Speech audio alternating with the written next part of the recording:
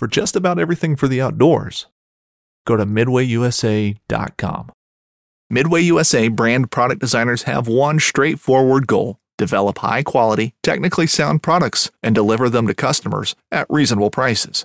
If you are immersed in the shooting sports industry and pay close attention to every single detail, you know our products are built right and stand up to everyday use. Who has shooting mats and range bag systems to hunting clothing and just about everything for the outdoors? Log on and shop 24/7 with super fast shipping. MidwayUSA.com. I'm Erica Lynn, and we all know the ocean is the most demanding environment on Earth, consistently testing the reliability and durability of our equipment. When you spend as much time fishing as I do, you know that reliable gear is essential for staying on the water. This is why I went with the Abyss battery to power my trolling motor, electronics, and outboard. The guys at Abyss Battery are rattling the saltwater industry by manufacturing performance marine batteries specifically designed for sonar, outboards, trolling motors, and electronic fishing reels. They're also Bluetooth compatible, so I found checking battery statuses right on your phone while you're out on the water is a huge game changer. To learn more about why Abyss batteries are used by the pros and factory installed by premier boat builders, visit abyssbattery.com.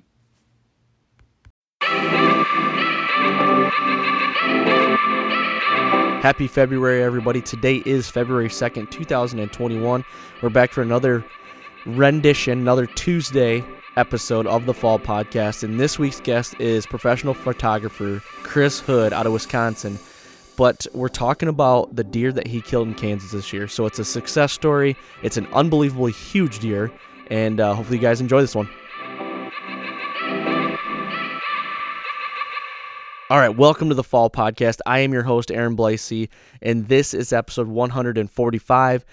And today's guest is Chris Hood. Chris Hood is a professional photographer and an unbelievable professional photographer at that. A lot of people have probably seen a lot of his work. If not, I recommend you go to his website and everything and his Instagram and look at some of the stuff that he's done because he's amazing. But today's episode, we're not really talking about photography. Today's episode, we are talking about a success deer story that he had this last fall in Kansas. He kills an absolute giant in Kansas. And it's pretty crazy how it come together. But not only did he, but I think it was 2 days later, his brother killed a bigger deer. And I don't know if two guys, especially two brothers, would have 2 days or 2 or 3 days apart like they have ever. I don't think they'll ever experience that. So it's a really cool success story. Chris is an awesome guy. Really cool to talk to. And actually, his family owns the Predator Camo Company. I can't talk today. The Predator Camo Company. So we get into that at the end of this podcast as well. So hopefully you guys enjoy it. I'm going to leave you with that.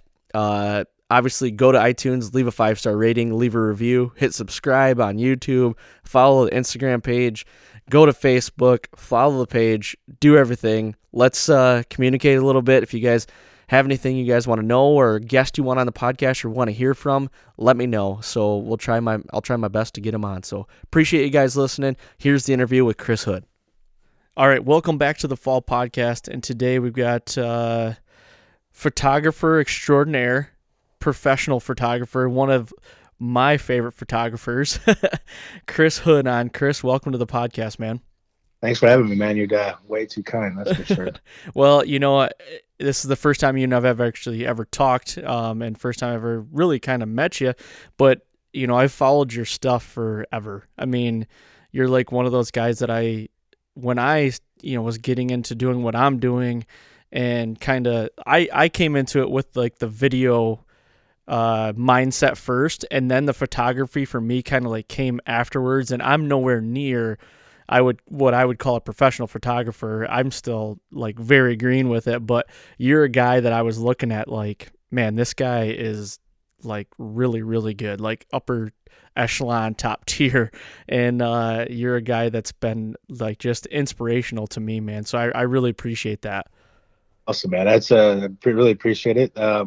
That's always kind of, I've always tried to obviously push the envelope with what I do, with what I shoot. And then on top of that it's always been, the goal to inspire people out there to grab a camera and pick it up. And, if nothing, for just more fun and to document their their story and what they're doing, and just to have fun with it, because photography it's a really fun creative outlet. It doesn't need to be a profession.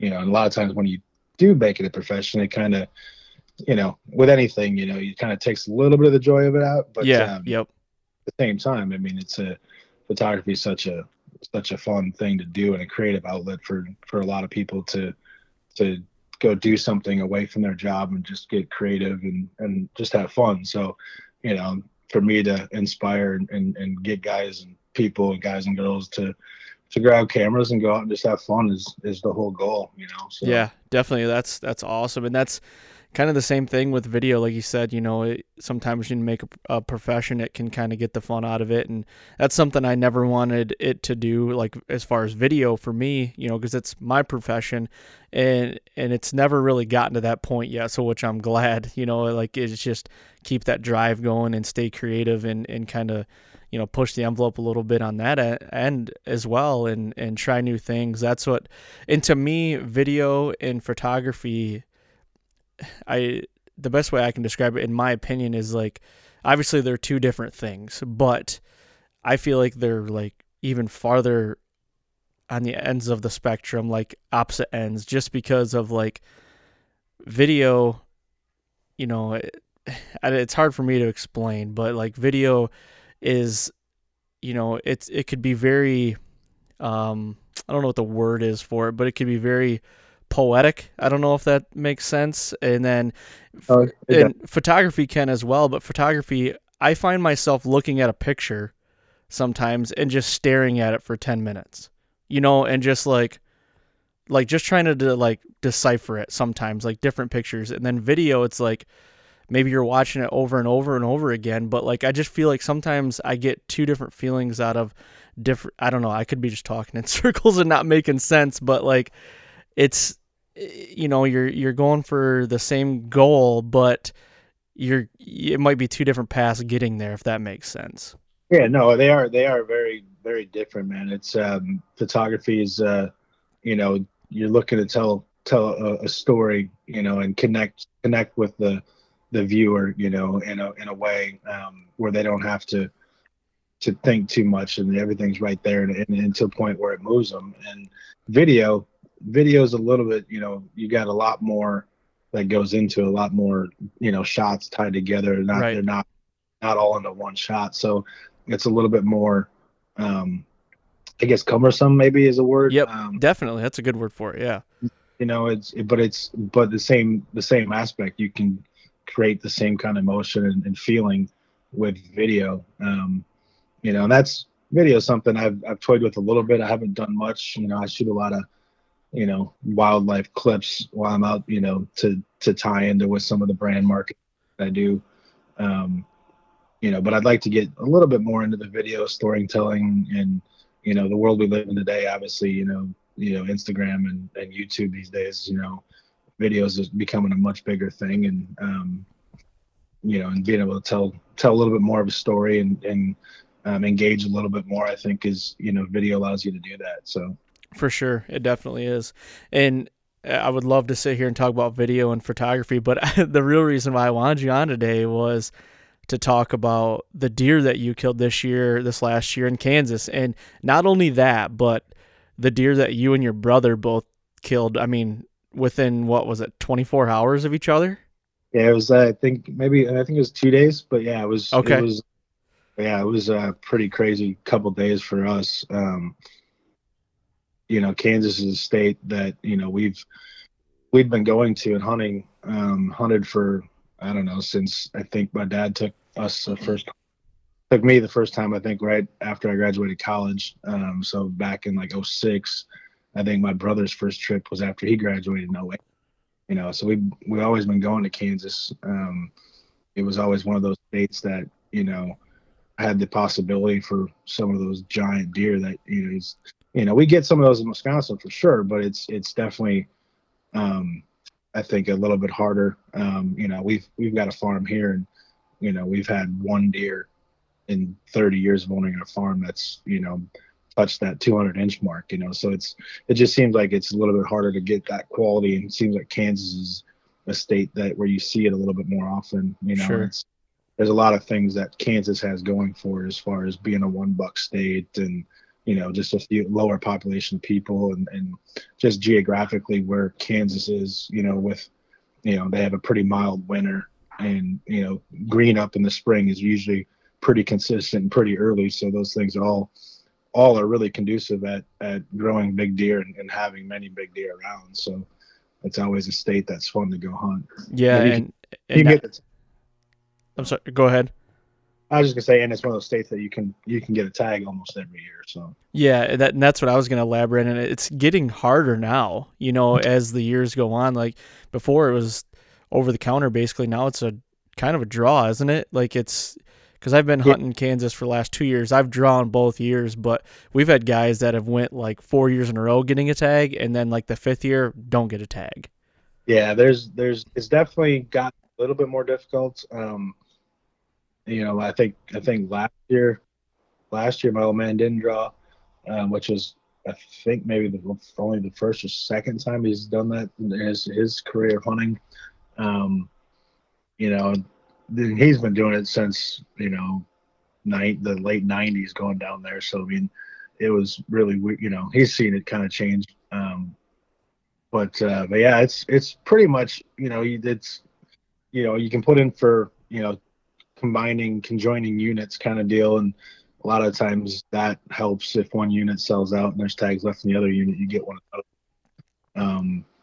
But yeah, it's definitely gotten more popular. More hunters are definitely going there, and there's with good reason because there's good deer and some good hunting to be had. So. Hell yeah, there's, man. It's a fun state. It's treated me well the last 2 years as well. So, but I guess to kick this off, you said your dad's been going there since like the late 90s now. Do you guys own property there? Is it public land or is it a lease? Like, how does that work? So kind of, no, we don't own anything. We've debated, looking at some land here and there over the years, and it's tough being, for us being 12, 13 hours away from a piece of property that we had owned to do the maintenance and the work and stuff. So from that standpoint, I mean, we've talked about it. We kicked the ball. Certainly we've looked at stuff, listings, and but it's we've been hunting. Back in the day, we hunted with an outfitter. My dad had gone to them for 15 years or something. And, they really didn't have a name other than just Ken and Kent. Yep. And it was down in that Comanche County, South Central Kansas area. Great area. Cimarron River area. Just there's good genetics. It's good hunting. And they had a bunch of different leases. They owned some land. So they had a lot of different options and places to hunt. And I mean, my dad's seen some of the biggest deer of his life, down there on specifically on a ranch called the Box Ranch, which actually the Yeti boys own now. Okay. And they've killed a couple 200-inch deer on there since they bought it. But that same basic area is always, known that Comanche County, Barber County area down there is, a really good area. And then we, for whatever reason, we made some friends up in Northwest Kansas, and my brother's become really, really good friends with a guy up there named Matt Mildenberger, and we've begun to hunt with them. I don't know, must have been maybe 2011-ish, 12, maybe something like that. And Northwest Kansas it's kind of similar country, but it's more about river bottom stuff, and a lot of the local guys out there, it's mule deer country as well. So, and there's giant mule deer there. So a lot of the local guys will hunt mule deer, Okay. Like 220 and 240-inch mule deer. Jeez, so Pete. Absolute giant mule deer, and for residents to get a mule deer tag is pretty tough. So a lot of locals go that way. So some of the whitetail hunting there gets overlooked. And so we've been going there, or we went there, I guess, a few years. My brother still hunts there. But the last year I hunted there was I think 2015, and we had a group with Matt, his guys there, other couple guys. I think we shot 6 deer that year, and 3 of the 6 was over CWD. Oh, really? So, yeah, and that one year, right when we got there, we actually put a stalk on a deer, and we got close. My brother was at full draw, and I was like, I told him not to do it. The deer didn't look healthy, something didn't look right, and we watched that deer now again for another 20 minutes, and it bedded down, and we just left, and we came back the next day, and sure enough, it was dead right where it bedded down. Holy cow!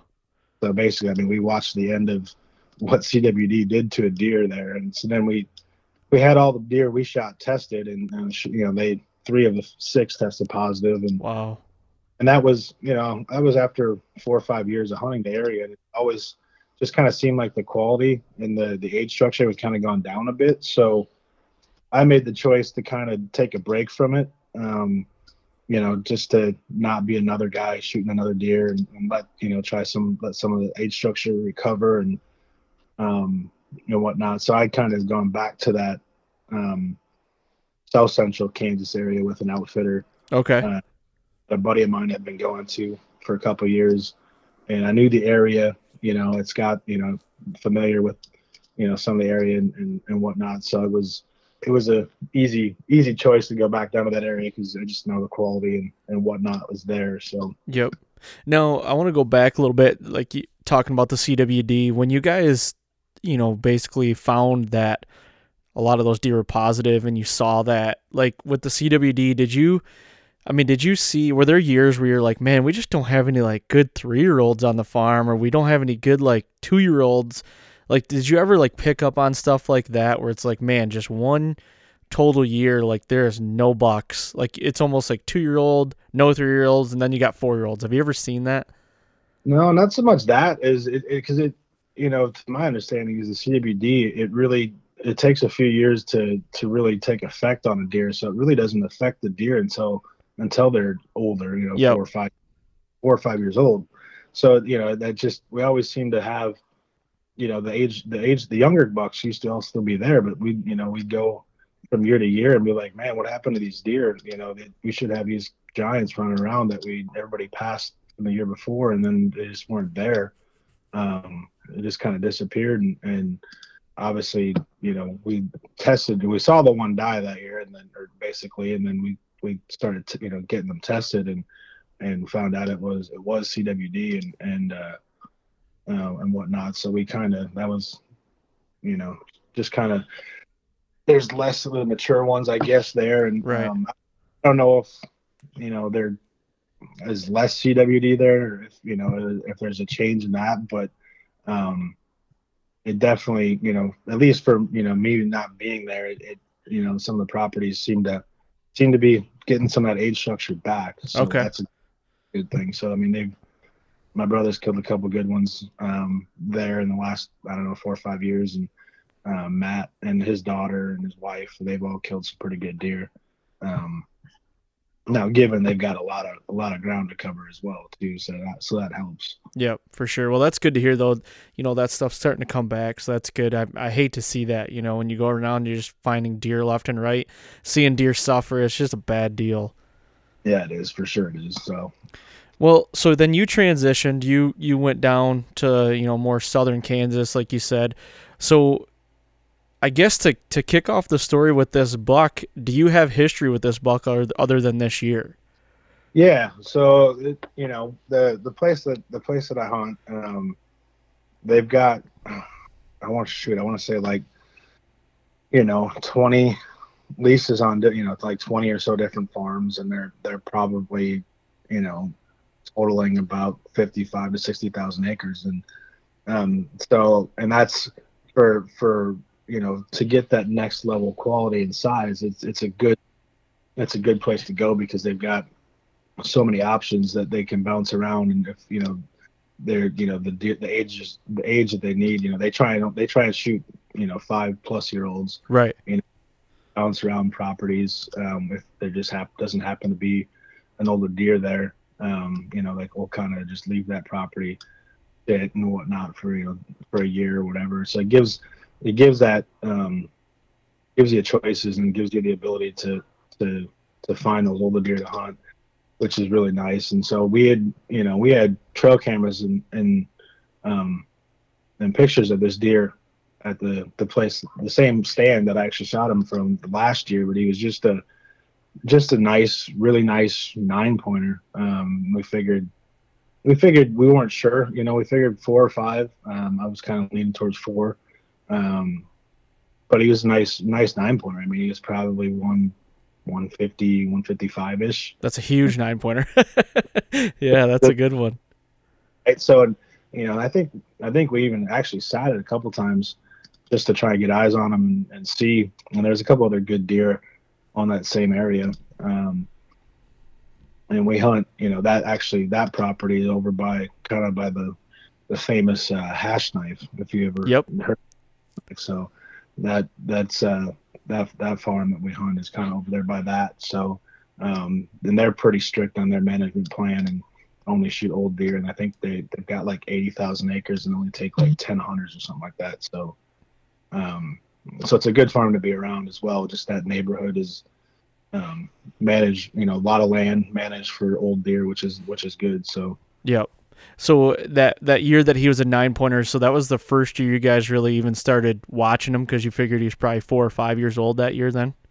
Yeah, we tried to hunt there, not necessarily to shoot that deer, but to see, get him out in front of you and make a decision then. But we actually never did see the deer. There was actually a bigger deer that we were getting kind of consistent pictures of. So we changed plans and we went quite a bit east, towards Sharon or Medicine Lodge, further, a good hour and a half east of where I was hunting, to a different property. And, there was a really good deer there. And I sat for that deer, I don't know, 6-7 days almost, every day for that deer. We just never did see him. The guy ended up shooting that deer during the rifle season. It was like a 175. Oh, nice. Wow. So, and then I was just kind of running low on days. And, I ended up just shooting kind of a management 8-pointer, kind of taking one for the team to, try and shoot a management deer, and, in hopes that, it would help for the overall, management plan for the year, so. Yep. So then coming into this next year, this fall, and I'm sure, do you go down there and help with any, prep work or anything like that? Or, are you involved with any of that kind of stuff? Yeah. So my buddy Nick, I hunt with, he's actually bought into a couple farms. He's actually buying a second farm down there with the outfitter and one of the big farmers down there. And I think his new farm he's buying is by himself, his own little 200-acre piece. But I'll go down there with him in the spring, and we'll do some work, whether it's field work or feeder work or one year we did some irrigation work, and do some shed hunting and all that kind of stuff. And then obviously in the early fall we'll go down and help set some cameras and start getting some pictures and inventory and all that kind of stuff. And man, going into the year, it was a year that there was really good deer. They had a couple deer that on camera that were like world class. Like one of them was a non-typical deer that I would say was in the 220 to holy cow 240, 250. I mean, you don't even holy crap with all the mass and the non-typical. You don't really know exactly where it goes. It's just one of those deer that's hard to score, but it was world class. And Nick, my buddy, he's gotten so whitetails crazy that he actually bailed out of his elk hunt. He just, in a spot that he's hunted every year in Colorado. He's just like, you know what? I don't even care. I want to get to Kansas and try and hunt these deer. And and the other one was like a typical, mostly typical, but I bet she was 195-ish. Oh my gosh. And they were getting pretty consistent photos of them in the summer and whatnot. So, and he left and went and hunted the opener the first, week of the season, and he sat for both those deer and never saw either one of them. Yeah, right.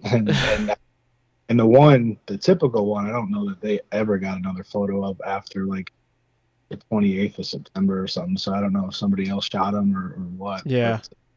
And that opener too of Kansas, usually, it's in September. So it's like hotter than the hinges of Haiti usually.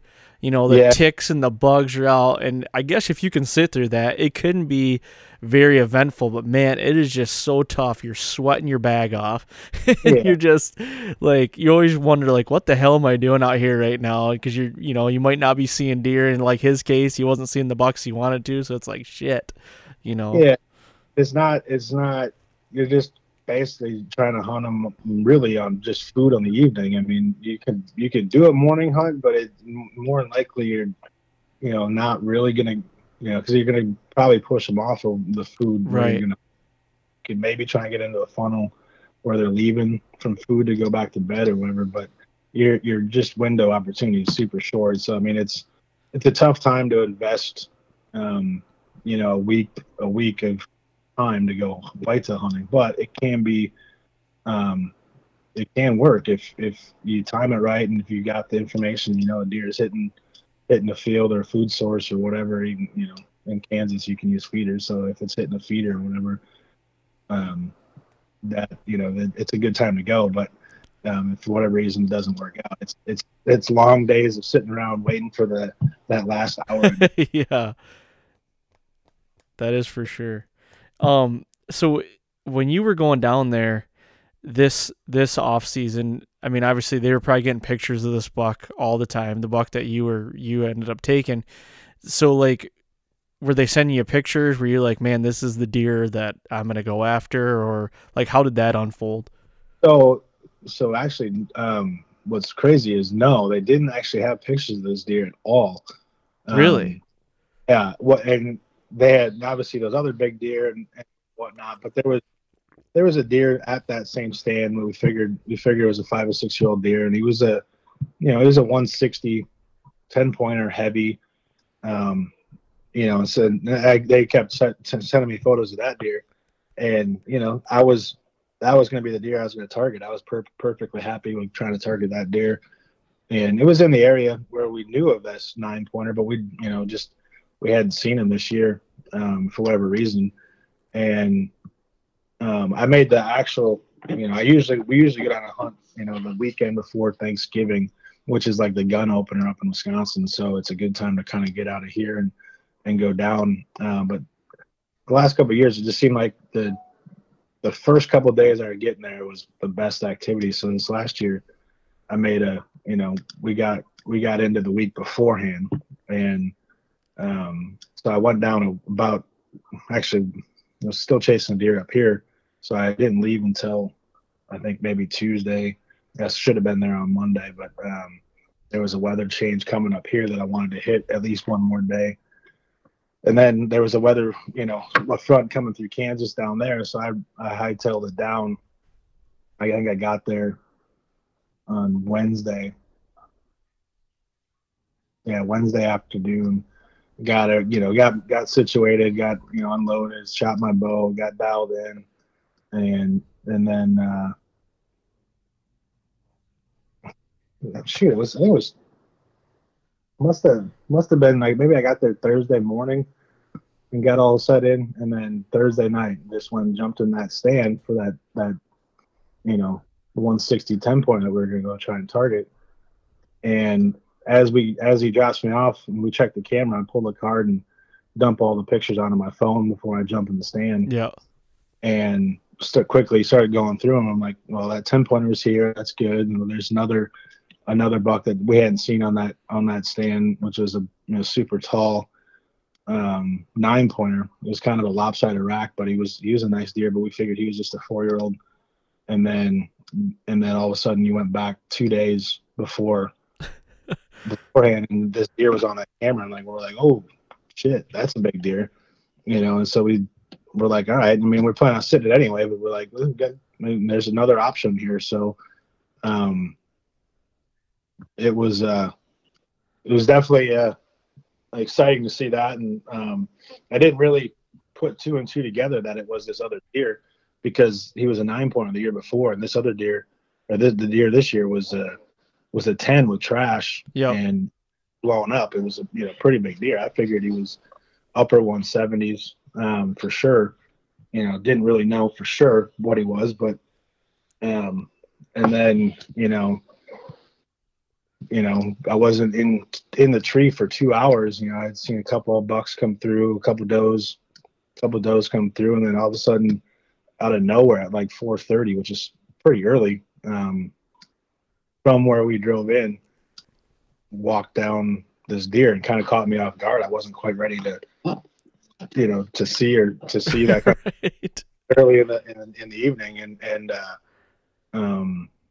I quickly turned the camera on. I did get some video of it and whatnot. I expected him to there was 2 does at the corn, that I figured he'd come check out or whatever. I figured I had some time, and then he kind of just came down, kind of looked that way, and then turned and started walking directly away from me. And I was like, oh crap.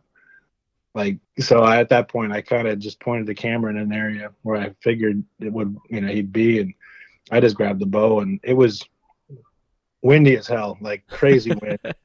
Not in Kansas. Kind of standard for Kansas, especially out west where I'm hunting. Is there's not a lot of tree rows and not a lot of terrain change. So that for whatever reason out west, if it says it's blowing 15 out there, it's probably blowing 25 to 30. Yeah, you got to double it usually. It's crazy. But it was a quartered wind, kind of, so he was kind of walking into the wind away, and he was moving relatively quick, and he was walking dead away from me. And I was like, well, shit, did I just lose my opportunity? And I recognized it was the bigger deer right away. Right. And obviously, if you see a deer that size, you just immediately just say, oh shit, that's it. Yep. And so he started walking away, and I ranged a couple spots, and he was at about 50, and he turned broadside and started walking to the right. And I was like, okay, well, that's about my range on a whitetail. And he was kind of walking and not fast at this point. I don't know if he would have turned and came back to the corner or whatever, but I wasn't going to take the chance, and I wasn't going to let a deer like that walk out of sight, or out of range at that point. And so I put my pin at 50, and he probably had gotten a quarter just angled just away a little bit further, because I hit him just a touch low. But I shot him for 50, and it's probably more like 53, 54, something like that. And yeah, he didn't run 40 yards and basically down in sight. It's still like the sun's still up, and it was crazy. Like, I didn't expect to see a deer like that early in the night and all that kind of stuff. And it was the first night of the hunt, and just got in a tree, and they didn't have any pictures of that deer until we checked the card that day. So it was pretty crazy. And the other thing is, when he came in, he had a pretty good limb to him, and I didn't grab my binos and look close or anything. I just noticed the limp, and come to find out that he had been shot in the high shoulder. Somebody high shouldered him, probably, I don't know, at least you could see it on the camera 2 days prior. He had that wound, which I didn't see because I wasn't looking for it, but you could see it on the pictures. So he obviously been shot, at least 2 days prior to that. And so, I don't know if that's what kicked him out of his normal home core or whatever. If they went looking for him and bumped him out of there, and that's why all of a sudden he showed up on our cameras. And then obviously that was there again the day that I hunted it, and offered me an opportunity to shoot him. So yeah, that's crazy. That's what I was thinking. Like, if he had just shown up on camera, did he get kicked out of some area, and what day was that? November 15th, or was that? I think like maybe the 14th or 15th, something like that. Okay. And now, have you seen that like lately or whenever you've been hunting down there, like the rut is like usually later in November down there? So yeah, and I had, over the years of hunting, it always seems like it is later than it is in Wisconsin. And I don't know if that's just, geographically, because it's that much further south or whatever, but it always seemed like that, 12th to the 17th time frame is good. Yep. I've got some buddies who live and hunt down there, and that's their favorite days are every year are the 12th to like the 18th. Like that's their favorite days. I was chatting with the taxidermist down there who, butcher does a lot of the butchering and, the caping and that stuff. And I was chatting with him this year, asking him what he thought the best time to be there. And what he said is the 19th to the 26th is his window. Okay. He likes that third, kind of that third week, almost a week of Thanksgiving, is what he prefers.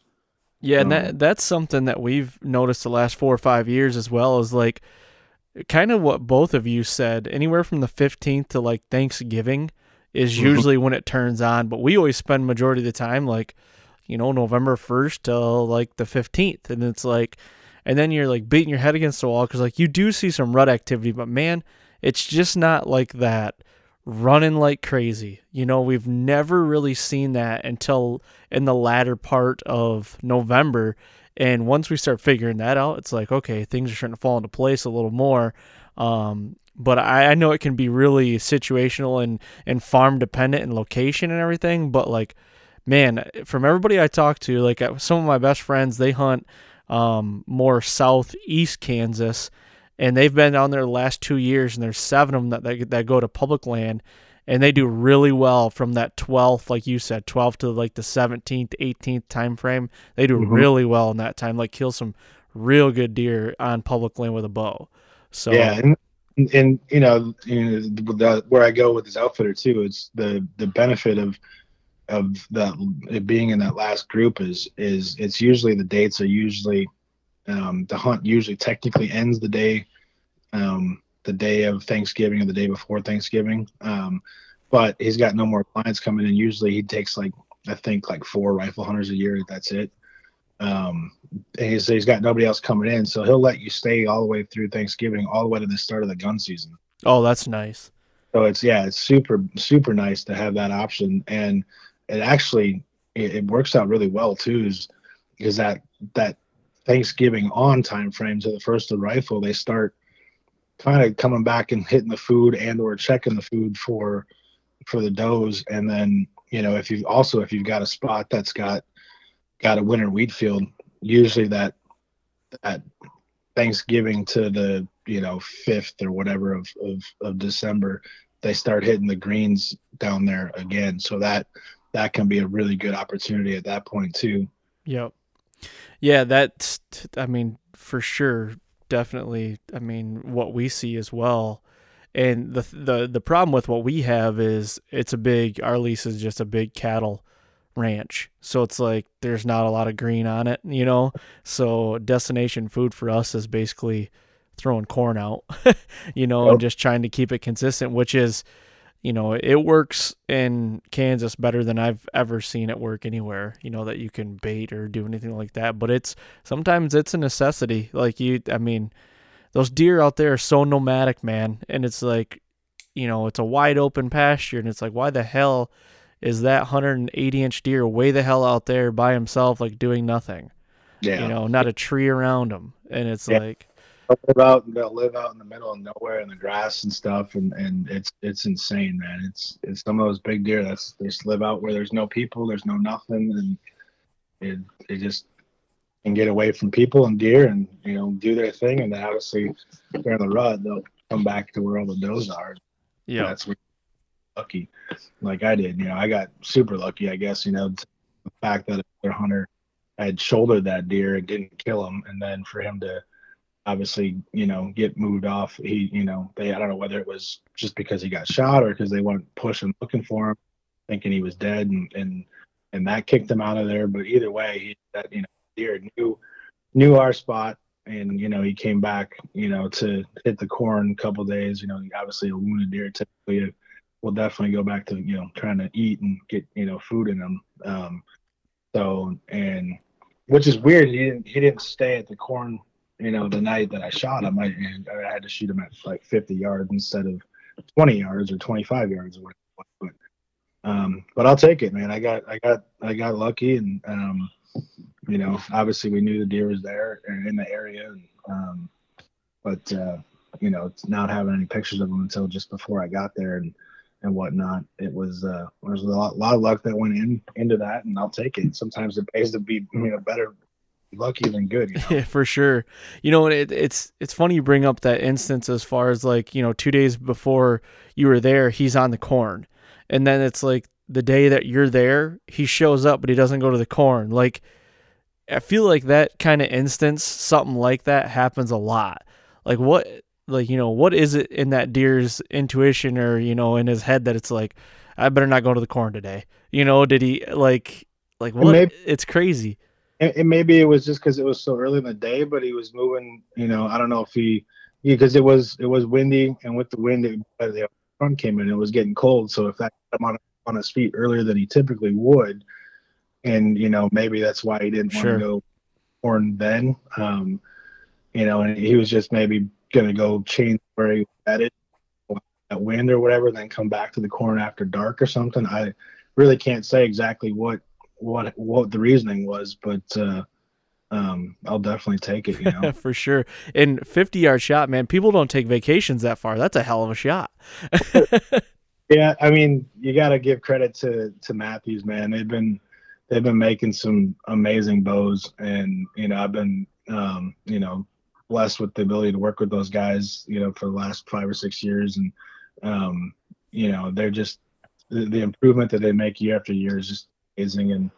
And I shot my elk this year at 55, and then my whitetail as well at about that 50 to 55 range, and I wouldn't ever take that shot unless I was confident in my bow and my ability, and obviously the bow is a huge part of that. And then the new V3, man, it's a shooter. There's no way else to explain it other than it's just a damn good bow. Yep. Amen, man. I agree. I've shot Mathews for the last couple of years. I've got a Vertex and I got a VXR, and I don't have a V3 yet, but honestly, that Vertex, it's pretty sentimental to me now. I mean, I shot the biggest deer in my life with it 2 years ago, and I used it again this year over my VXR, but it was just because like it's got a good omen going with it right now, so I better keep it going. So, but I couldn't agree more. Those bows are, I mean, any more bows are just, they're getting so good that it's like, what do you do differently? Or, it's personal preference a lot of times, but man, those bows just fit me so well, and I love it. They're fun to shoot, man. It's the little tweaks this year too, with the cable guard, moving that and everything else, and the smaller harmonic dampeners. And it's just a incredibly good bow, man. I shoot all summer with it. I'll practice out to 100 yards. Even when I roll into elk camp, me and the guide I hunt with, we always have bow shoot, like a shoot off, and we're always back at 100 and 110 yards shooting. And it's a testament to their engineering and their manufacturing. They can build bows that are that good, so. Heck yeah, man. Yeah. So to go back to the hunt real quick, when did you realize this was that 9-pointer? I really didn't really realize it until later that night, when we're sitting around, looking at them when we got them, hung up and looking at them, and everyone's, we're having a cocktail celebrating. For sure. Man, that rack, the way his rack was, it was this kind of, it was a big frame, but then the tines all kind of tilted in just a little bit, kind of like an A-frame, and I started thinking about it, and I was like, man, you know what? I think that might be that 9-pointer from the year before. And, we started looking back at the photos, and we're like, yeah, absolutely is. And, pretty crazy to see. I mean, that he was, probably in that, 150, 155 range as a 9. And then he was 185 this year. Holy cow.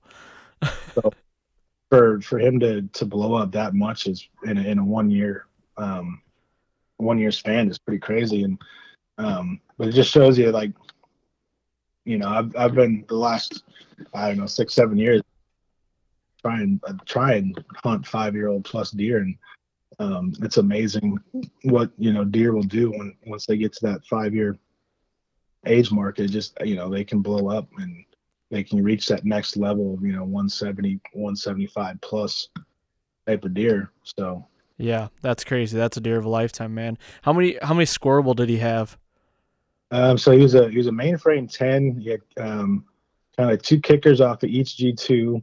He had 2 kickers or 2 extras on each of the brows. One would have had another one, but it broke. And then he had one kind of inside inline point between his G2 and G3 on his right side. I gotcha. But mostly a typical frame. I think he's got a like a 170 to 172 typical frame, and the rest are the extras. Jeez, that's crazy. So crazy. So then you killed, or did your brother kill before you? Is that how it went down? Nope. So I shot that one. It would have been, I guess, like a Wednesday or Thursday, whatever it was. And then my brother, he had been to Kansas once earlier in the season, or that beginning of November timeframe, and he's got a 1-year-old or 1.5-year-old at home now. So his ability to get away is definitely much harder. So he went for a long weekend during that frame, and his wife, was awesome. Obviously allowed him to get out for a few days, but he had to get back. And he had a few encounters with the deer he was after, but just never could get him close enough. And and he's during those hunts, he's texting me and telling me, man, I think this could be the biggest deer in my life. Like, he's huge, like he's bigger than I think he is, and all this stuff. And it's just like, and the fact that he was seeing them, and then he had to leave, it was just killing him, not being able to be there and to keep chasing that deer. And it worked out. His wife wanted to go back with him, and they took Fletcher with them, and they were able to, he was able to get, 3-4 days of hunting in. And he was planning on doing a morning sit and then getting out. But when I actually go back to the night before, Matt had been out there kind of watching, and that deer was on a neighbor's property, and there was a couple guys that were hunting that property, but they were trying to hunt him spot and stalk, and they had that deer at 40 yards but couldn't get a shot at him. Oh man. But he was still on the neighbor's property. And so that whole night when my brother gets there, he said he slept maybe like 3 hours, like all night, that he's like, gonna kill this deer. I'm not gonna get a chance at him. He's just, it just was killing him. So I didn't sleep really, and he's out there just gonna get a morning hunt in. And we talked about where to hunt and whatnot, and they had a stand kind of close to the road on this river bottom, and we figured if he was over on the neighbor's property, that'd probably be the best spot to beat him if he crosses back. And he wasn't in the stand for an hour, and he caught a glimpse of that deer in the middle of the farm that he could hunt. And he's like, he's back on us, like, I feel so relieved and all this and that. And he's like, well, I'm in the wrong stand. I was like, well, move, take a chance and go get closer. And so he did. He went and got to a different tree, and man, he had the deer go by like 3 different times at like 60 or something, and in some brush and in the high grass, and couldn't get shots. And he had watched him basically bed down with a doe in this area that they had planted. They tried to do a cornfield, but it didn't work, for whatever reason. So they went back in and planted, switchgrass and whatnot. So it made this huge bedding area with some, some odds and then corn in there. So it was the perfect spot for them to go bed up. And so he's watching them, and he's texting me. He's like, man, I can see his horns. He's right there, but he's in the grass, and he's, outside of, it's probably 50 yards or so. So we kind of drew up a game plan, and, I was going to kind of drive in, and because I was going to go up there and hang out for the weekend and hang out with my nephew and Mike's wife and whatnot. And we made a game plan, and he's like, pull in, park here. You might be able to see him from there. And well, I pull in, and of course I don't listen. I, pull to where I have a better view of the deer. And I must have got him up, and the deer started kind of slowly trotting and was going to go back to the neighbor's property, I think. And luckily Mike was in the right stand, and he ran, trotted by at about 10 yards, and he was able to stick him. Oh my gosh. And he was what, like in 190s? Yeah, 195. Oh my gosh. It's just an absolute giant, like a deer you dream of. And like Mike knew, like he thought it was going to be his biggest deer ever. And he's shot, a 175, 172 in Iowa. And, he's shot some good deer. And he's like, I think this could be my biggest deer ever. But man, when we walked up on that deer, we weren't ready for it to be as big. Oh my God. I can only imagine. Yeah. And we obviously were a little competitive and whatnot. And Mike's had the biggest deer in the family for a while. And I was able to shoot a 185, and I had the throwing for all of 2 days. And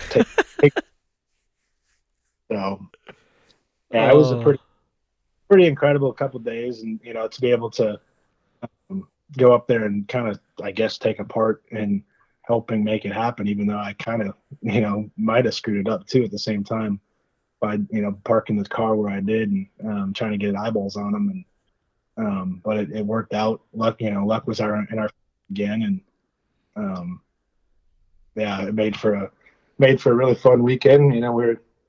Everybody came over, and because a few guys had known of that deer, and everybody came over to see it, and had some cocktails and scored it, and just had a good time. And then we went pheasant the next day. So hell yeah, man. And honestly, you could always tell your brother that he wouldn't have killed that deer if it wasn't for you to drive in there. Right. Exactly. So, I mean, you never know. I mean, he could have stayed bedded with that doe right there and never got up and moved, or they could have got up the other way too. Yeah. So he should be thanking you, really. Oh man, that's great though. You guys probably never top that in 2 days ever again, probably. Probably not. I mean, we've been going to Kansas for a long time, and those are both the biggest deer either of us have ever shot there. So both the biggest deer are both of our lives. We obviously hunted a lot. Wisconsin and Iowa and Kansas and whatnot. So it was a pretty cool thing to have happen this year. Definitely, man. Well, before we wrap this up, we're coming up on time here. I do want to brush on something that I didn't even know until Adam Bender actually told me, a friend of yours, friend of mine here, and he said your family, you guys own Predator Camo, which I did not know that, and that's been a company that's been around for a long time. Could you just elaborate a little bit on that? Yeah, so the family, that's been the family business since they bought it from the guy who originally designed the camo, who he started in '87. They bought it from him in '89. Brought him on as for a few years. But yeah, so they've been doing Predator camo. They did a tree stand company before that, and they did both for a while, and then just transitioned to just doing the camo, and been doing that ever since '89. So it's pretty crazy in the world that we live in today, with the big conglomerates that are buying up a lot of the brands, whatnot, to still have a small family business. And we've obviously been the different looking camo forever. Now there's Sitka and Kuiu and First Light and all these other camo patterns that aren't trying to look like a tree. They're more looking to break your pattern, your outline up, which is what Predator's been forever. and it's, there's a reason behind it, and why, for bow hunters especially that are trying to get close, to why it works, and it helps. You don't always need camo, but in situations where you do, you'd be amazed what you can get away with, wearing like Predator for sure. It's just that deer, if you get or whatever and they look your way, you just freeze up, stand still. They can't make out a person, a human. They easily their eyes get tricked back to just not seeing anything, and you get away with a lot more. And I think it's made us more successful over the years, for sure, in situations.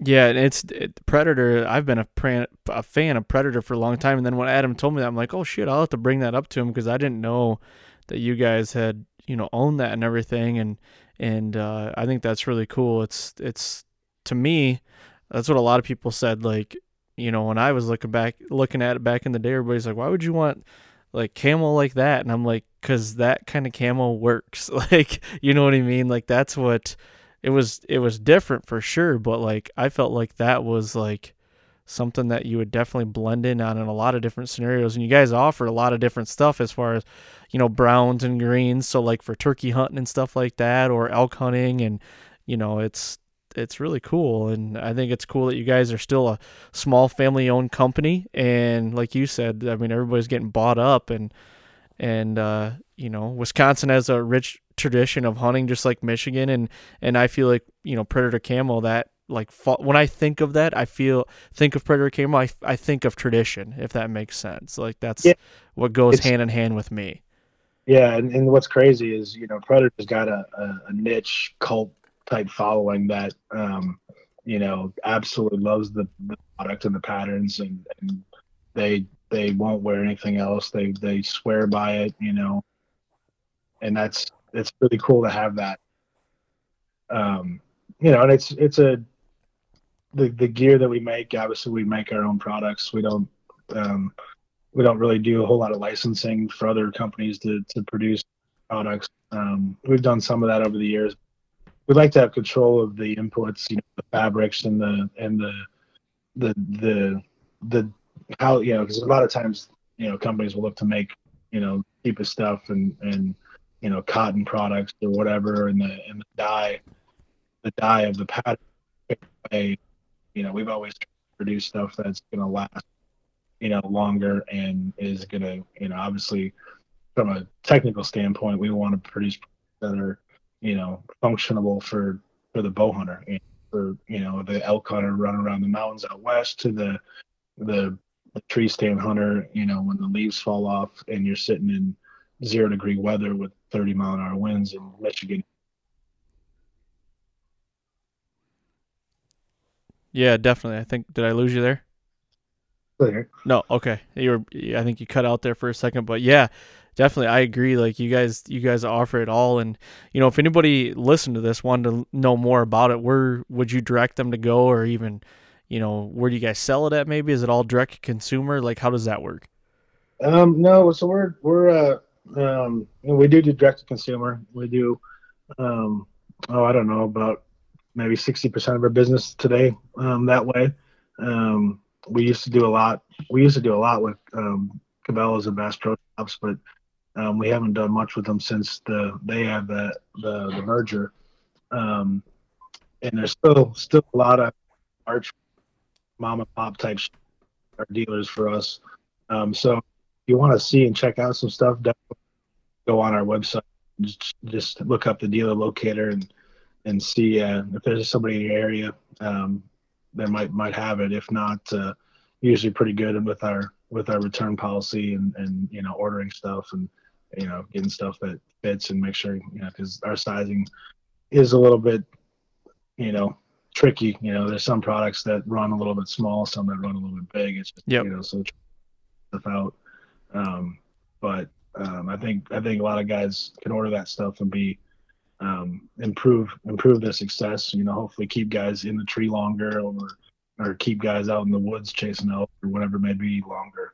Drier and what just warmer and whatever the situation may be. So for sure, yeah, definitely. Well, very cool, man. Well, I want to thank you very much for coming on and doing this, and I appreciate that. And thank you for the story. I mean, what hell of a deer. Congratulations on that, man. And hopefully maybe next year you'll kill a bigger one and we can do this talk again. That's the goal every year, right? For sure. Yeah, no, thanks for having me on, man. It was fun. Yeah, definitely. And I guess if anybody out there wants to, see your photography or anything like that, like where would be the best place they go to see that? You can follow me on Instagram as just Chris J. Hood. Otherwise, my website is Chris Hood Photography. That's kind of geared more towards the fine art, selling prints and that kind of stuff, but more of the combination of the wildlife photography and the hunting stuff and some of the stuff I do with, the other brands and stuff I do with Cabela's and Bass Pro Shops is stuff I'll share on there. So definitely give that a follow. Awesome, man. Well, thank you very much. And again, good luck then next year and hopefully you'll kill another one and we can do this again. So, man, thank you. Appreciate it. Thanks, man. Likewise. Have a good year. You too. There it is. Another great episode. Chris Hood, thank you very much for coming on, man. I appreciate it. And I'm going to end this basically like I end every other podcast, but I got to remind everybody, please go to iTunes. I'm begging you, leave a 5-star rating and leave a review. And the reason why I say that is because it helps us with the rankings. It gets the fall podcast up a little higher and it gets it out to more people so more people can listen to it. So, and I do want to say thank you. I should probably print off a list because I can't remember everybody, but I get constant DMs now of people just loving the podcast and the support. So if you've wrote me, thank you. I know you guys know who you are if that you wrote me. Thank you for the support. I really appreciate it. Hopefully my voice and the way I talk and all the ands, the ums, and the so's and for sure's that I say don't get annoying. So thank you guys very much. And like I said, go do all that stuff with the social media. Like it, subscribe to it. I appreciate it. So thank you very much. We'll talk to you guys right here next week on the Fall Podcast.